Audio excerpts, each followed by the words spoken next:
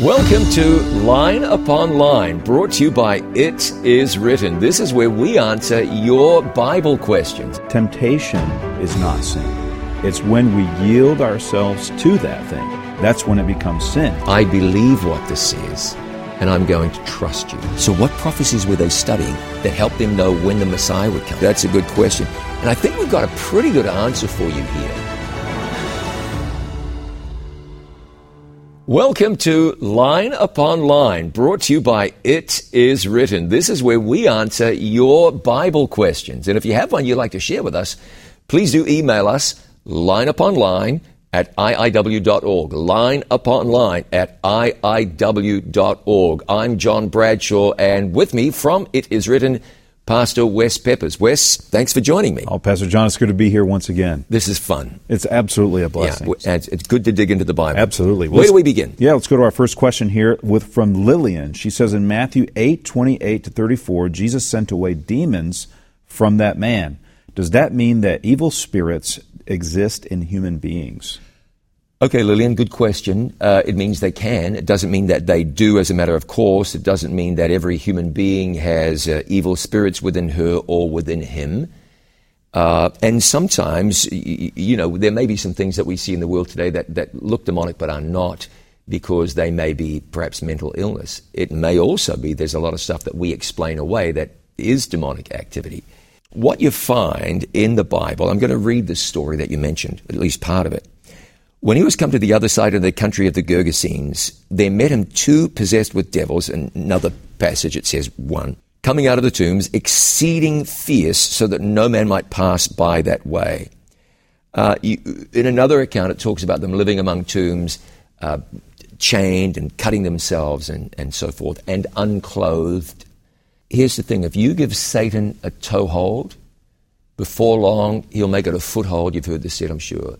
And you don't want it to become a stronghold, and it can. Demon possession is real, and even if it's not just demon possession, it's demonic activity or demonic oppression.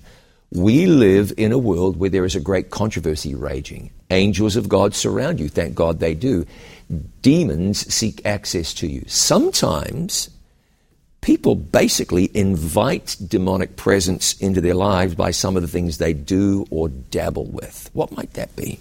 Well, a lot of things, occult-type things, just the good old-fashioned Ouija board. You invite God's presence. I just did a seminar not God's presence, Satan's presence. Satan's presence, that's right. Yeah. I just did a seminar on spiritualism where I talked about various forms of modern media, movies and video games and different things where when those activities are present, like witchcraft and sorcery, those kind of things, it's almost an invitation for the devil to come into our hearts. And when he does that, he begins to have access to us in other ways. And so we really want to close out anything in our life that God forbids in His Word, to close the door to Satan and say, no, you can't come in through this avenue. Demons are real. Demon possession is still real. Now, keep this in mind, though. Greater is He that is in you, 1 John 4 and verse 4, than he that is in the world. So don't fear. Call on the name of Jesus. It is a mightier name than any demon or demonic activity. Don't play with it. Take it seriously. Be seriously connected to Jesus. Question for you, Pastor. This is from Kevin. How do I free myself from the snares of Satan? Talked about in Psalm 91 and verse 3. That's a great question, and I'm sure that many people have the same question. They're struggling with various sins and temptations. And while we're here, I want to say that the snares of Satan are not sins. Temptation is not sin. It's when we yield ourselves to that thing. If we choose to step into that trap, or we choose to yield ourselves to that sin or to that temptation, that's when it becomes sin. And the good news is that God wants to deliver us, and the Bible says very clearly that He has made a way of escape. Amen. And so it really talks about that right there in Psalm 91.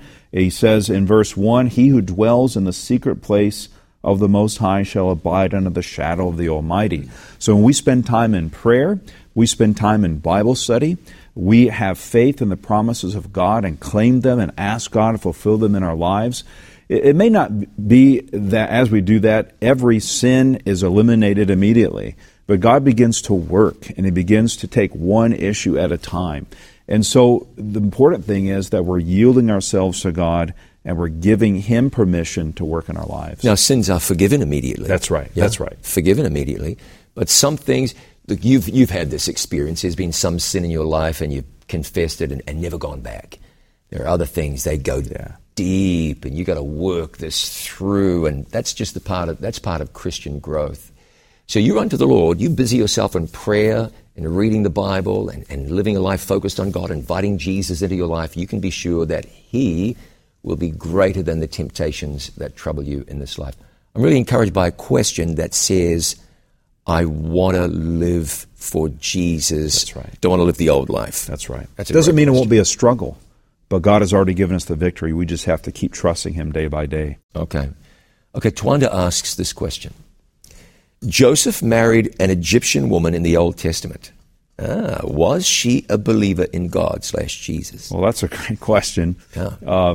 The Bible doesn't say specifically that, but we can gather some pieces there. I would guess that maybe she didn't start that way because she was Egyptian, but maybe through the influence of Joseph, she became a believer. Obviously, she became his wife. He was a godly man, and he would have wanted a godly wife. So most likely at some point, she probably converted to that. Many Egyptians did because of the Israelites' presence there. She has a name in the Bible. Her name is Asenath. Her father was a priest, not a priest of God. I'm hopeful that no one says, well, Joseph married an unbeliever, so it's okay for me. That's right. A couple of things. Joseph was in Egypt. He couldn't visit the local church where there was, 50 lovely ladies in the choir.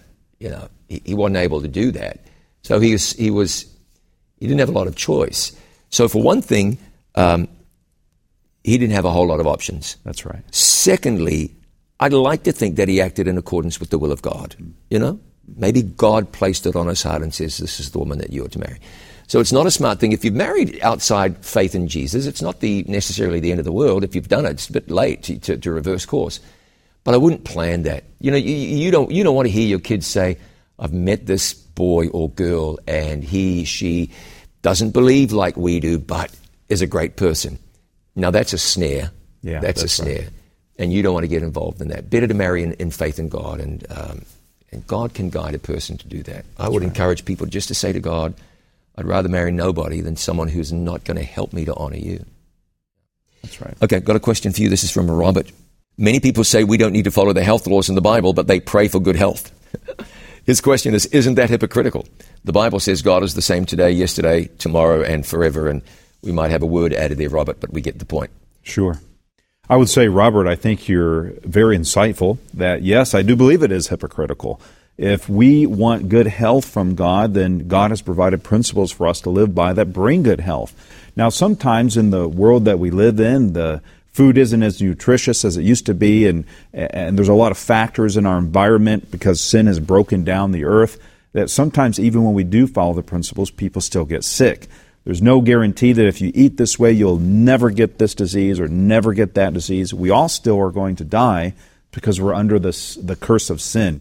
But certainly science has proven, the Bible says, that when we follow God's principles, it gives us a better chance to fight disease and to be healthier on this life and to be happier. And that's really what God wants. God just doesn't want us to be healthy, although He does. He wants us to also be happy. And health brings happiness. So certainly those principles are good for us even today. It needs to be kept in mind that a great amount of the food that people eat today is garbage. Yes. Now, if someone were to say to me, it's my birthday and I'm eating a big old piece of chocolate cake, I think what I would say would be, happy birthday. That's right. That's right. We went to our friend's house. It was their wedding anniversary. They served me a soda, and I enjoyed the soda. I would probably say, good for you. But man, that stuff is garbage. Yes. What I'm saying is, if someone wants to make an exception in their diet for the sake of fun or whatever, then once in a while, no problem. But that's not what's happening in the United States and any other first world country. People are wallowing in garbage, eating sugar like you wouldn't believe, drinking soda like you wouldn't believe, eating meat and fried food and fat and just garbage.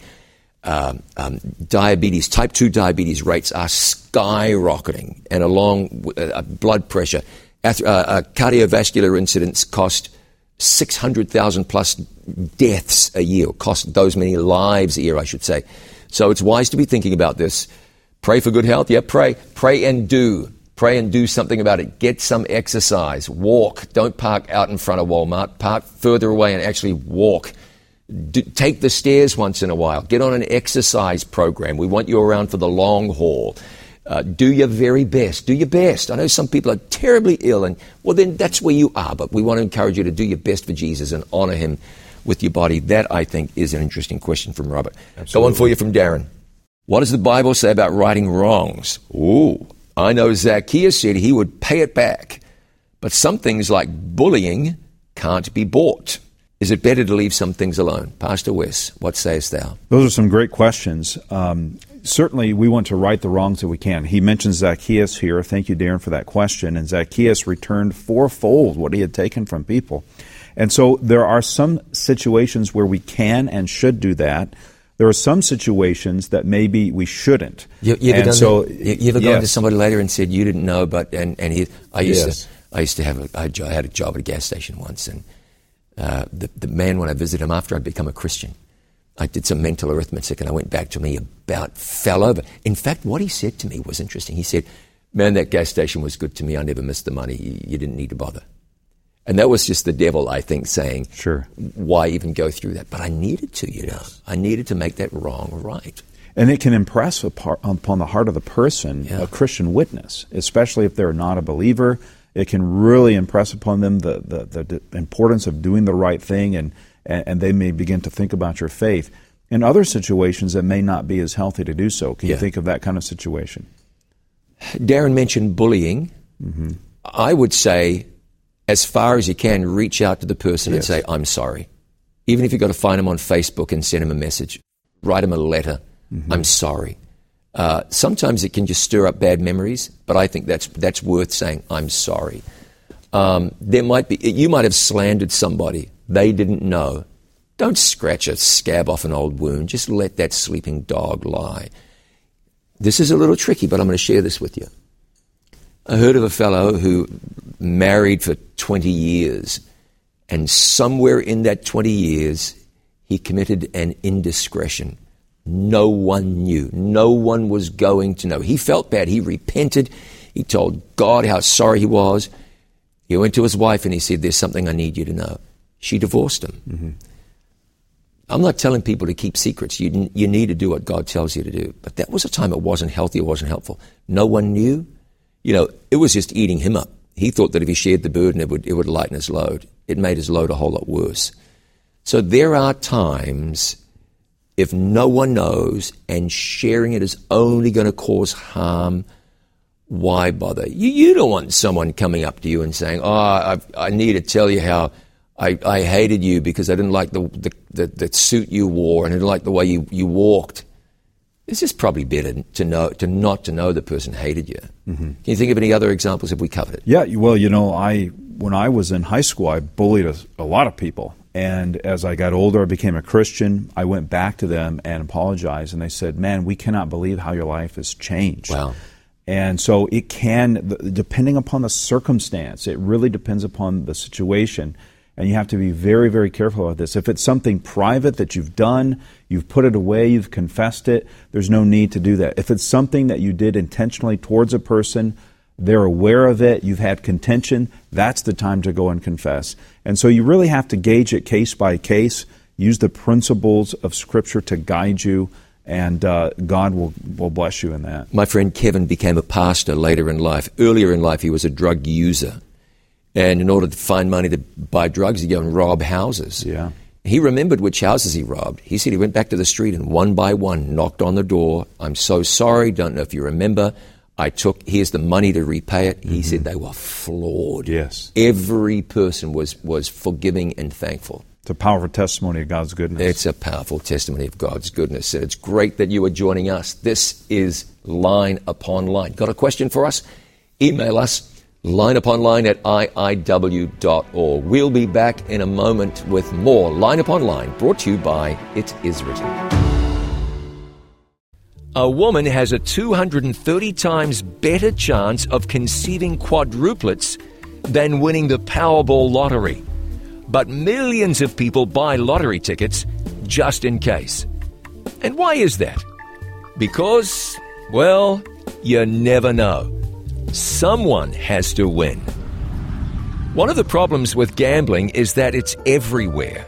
Whether you're in Las Vegas or Dubai or New York City or here in Melbourne or in a little out-of-the-way small town somewhere on the fruited plain, there's gambling and internet gambling. And it's socially acceptable. And it seems as though everyone's doing it. But for every winner, there are millions of losers. And when it comes to gambling, even winners can be losers. Watch now on It Is Written TV. More and more people are watching It Is Written TV. They're watching their favorite It Is Written programs, listening to inspiring sermon series, and much more. They're watching them here, and even here. See for yourself why people are turning to It Is Written TV to watch their favorite Christian programs live and on demand. Watch It Is Written TV for free anytime on Roku, Apple TV, and at itiswritten.tv. Welcome back to Line Upon Line, brought to you by It Is Written. I'm John Bradshaw, and he is Wes Peppers, and together we are answering your Bible questions. Thanks for submitting them. If you have one, Line Upon Line at iiw.org. Pastor John, it's great to see you again here after the break. Our first question here is from Kai, and he says, I'm trying to learn why suicide is a sin. Can you explain that to me? Yes. Let's discuss for a moment that suicide is a massive problem. I can imagine right now that there are people viewing and you have suicide in your family. You can imagine that. And I can't imagine how difficult that can be.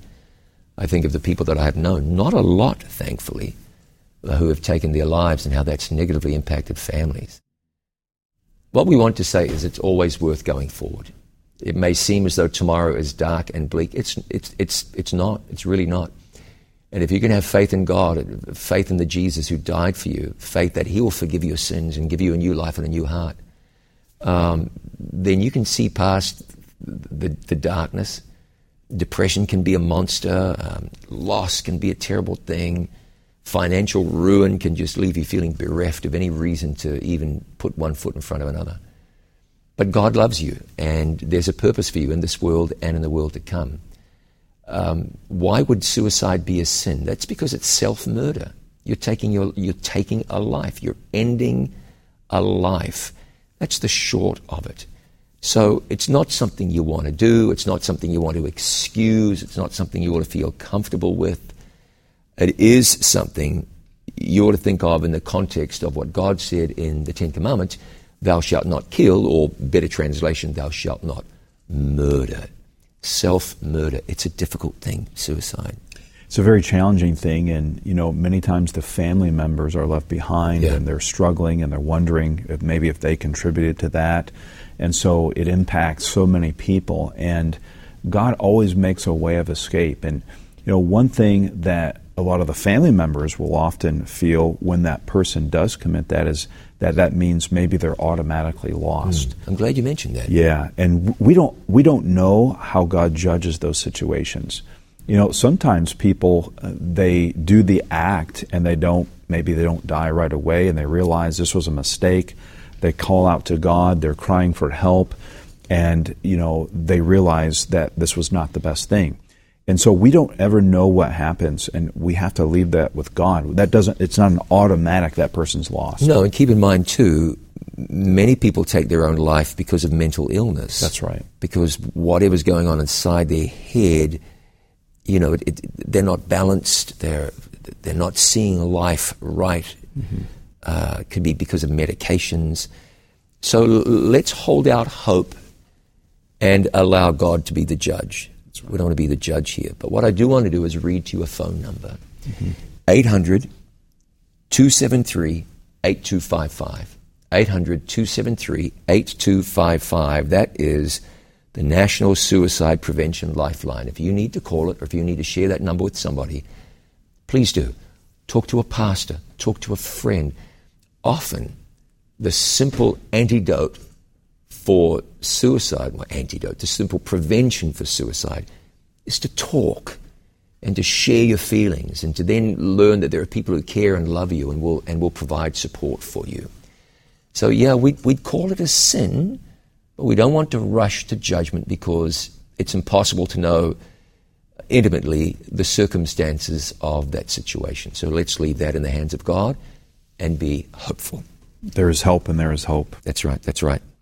Okay, question for you. Alan says, if the Bible says we will not have children in heaven, how do we reconcile this with Isaiah 11:6-9, where a child leads a wolf and a leopard and so forth? If there's no children in heaven, where do these kids come from? Sure.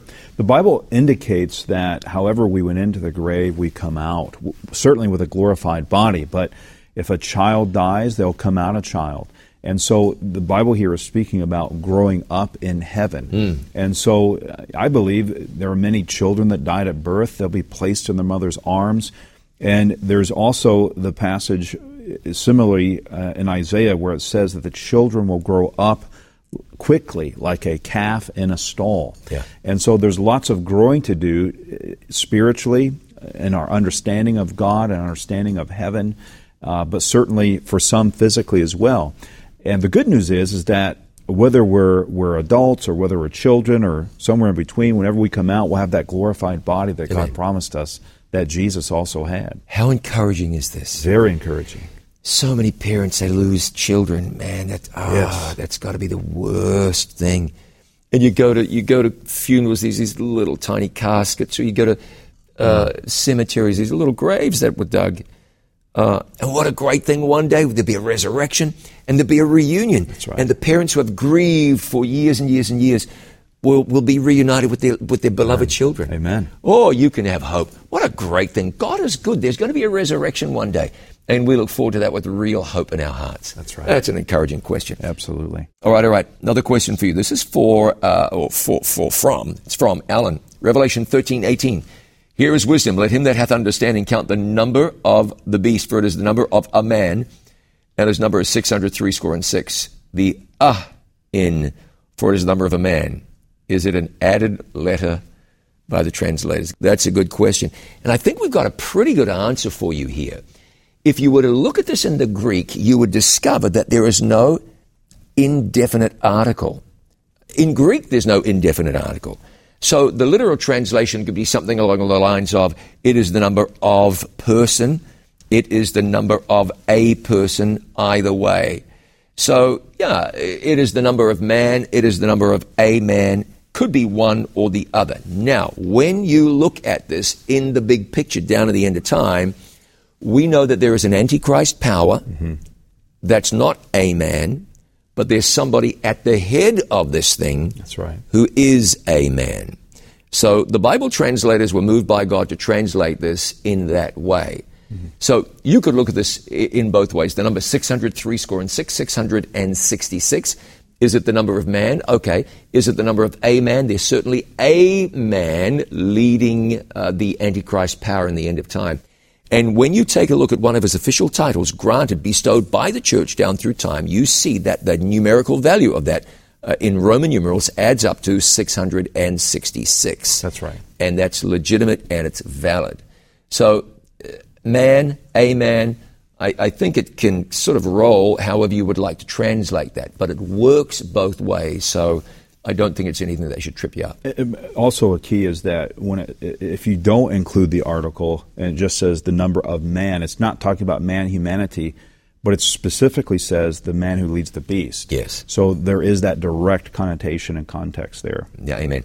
Ryan asks a question: why is everything affected by Adam and Eve's disobedience? Why not just humans? How or why did plants and animals and water and skies get affected? That's a good question. It's a very good question. And the reality is that sin impacts everything that it touches. And so when Adam and Eve sinned, they were the lords of the earth. And so everything that was involved in their life was impacted. the earth came under a curse. And Yeah. God even says that in Genesis when he says that the soil would be cursed and that the fruit would not yield the way that it did before. And so the entire, and all the way through the Bible, Paul talks about this in Romans, it talks about it in the book of Revelation. But ultimately, when sin is removed, the curse will be removed. And so I don't know if you have anything you want to add to that, but... No, sin came into the world and everything was affected. That's right. The earth was cursed. Boom. There it is, and that's where we are. It's a sad thing. Earth made new, though. No curse, no sin. We're looking forward to that. Amen. Okay, question for you here from Rodney. Why did God, who is the creator of everything good and who is love, choose death as the only punishment when Adam and Eve disobeyed? Why not spanking or stand in the corner for 30 days hard labor? Why all of that and then death? You know, Wes, as we think about this, it's not that God said, okay, what do we do? We'll kill them. It wasn't that. That's right. Death is an inevitable consequence to sin. Why is that so? It's very clear, and God is the life source of the universe. When I choose to sin, the Bible says in Isaiah that sin has separated you from your God. So when I choose. It wasn't God's choice. God is the same forever. He's always there for us. But when I sin, I choose to separate myself from Him. So it's almost like I'm detaching or unplugging myself from the life source of the universe. Now, when I do that, there's not God number 2 or God B or C over here that I can plug into. He is the only one. And if we are not attached to Him, the natural consequence is death. So it's very simple. Sin is a serious thing that brings death. Does it bring death immediately? Well, it does bring spiritual death. And so I have to plug myself back into Christ, into God, by confessing my sin and restoring that relationship with Him. So it's very simple. Sin cuts us off, and there is no other life source outside of Him. He that hath the Son hath life. That's right. He that hath not the Son of God hath not life. That's right. We don't have time for another question. So let me ask you a question. All right. We've got to go quickly with this. We'll do a quick Alan one. asks, what about the average Joe sinner? Will God destroy people who aren't terrible people? They didn't murder, do anything like that. They just didn't do everything right. They went to church on Christmas and Easter, maybe Mother's Day. They were good people, average Joe sinner. Why would they be destroyed by God? Well, there's no such thing as an average Joe sinner. Yeah, that's right. There's no sin that's average. There's no sin that's less than another. God does talk about varying degrees of punishment. Yes. Some may experience more than others, but God looks at the heart. He understands the heart. And God's not going to send someone to hell who will respond to His love. And so those that are there have chosen to be there. They have chosen to reject God and rebel against Him. God is fair, God is just, God is good. That's and right. The answer is always Christ. That's right. If you have Jesus, salvation. No Jesus, no salvation, no matter what kind of average Joe you might be. Hey, thanks for joining us. This has been fun. It's a quick half hour, isn't it? We'll do it again soon.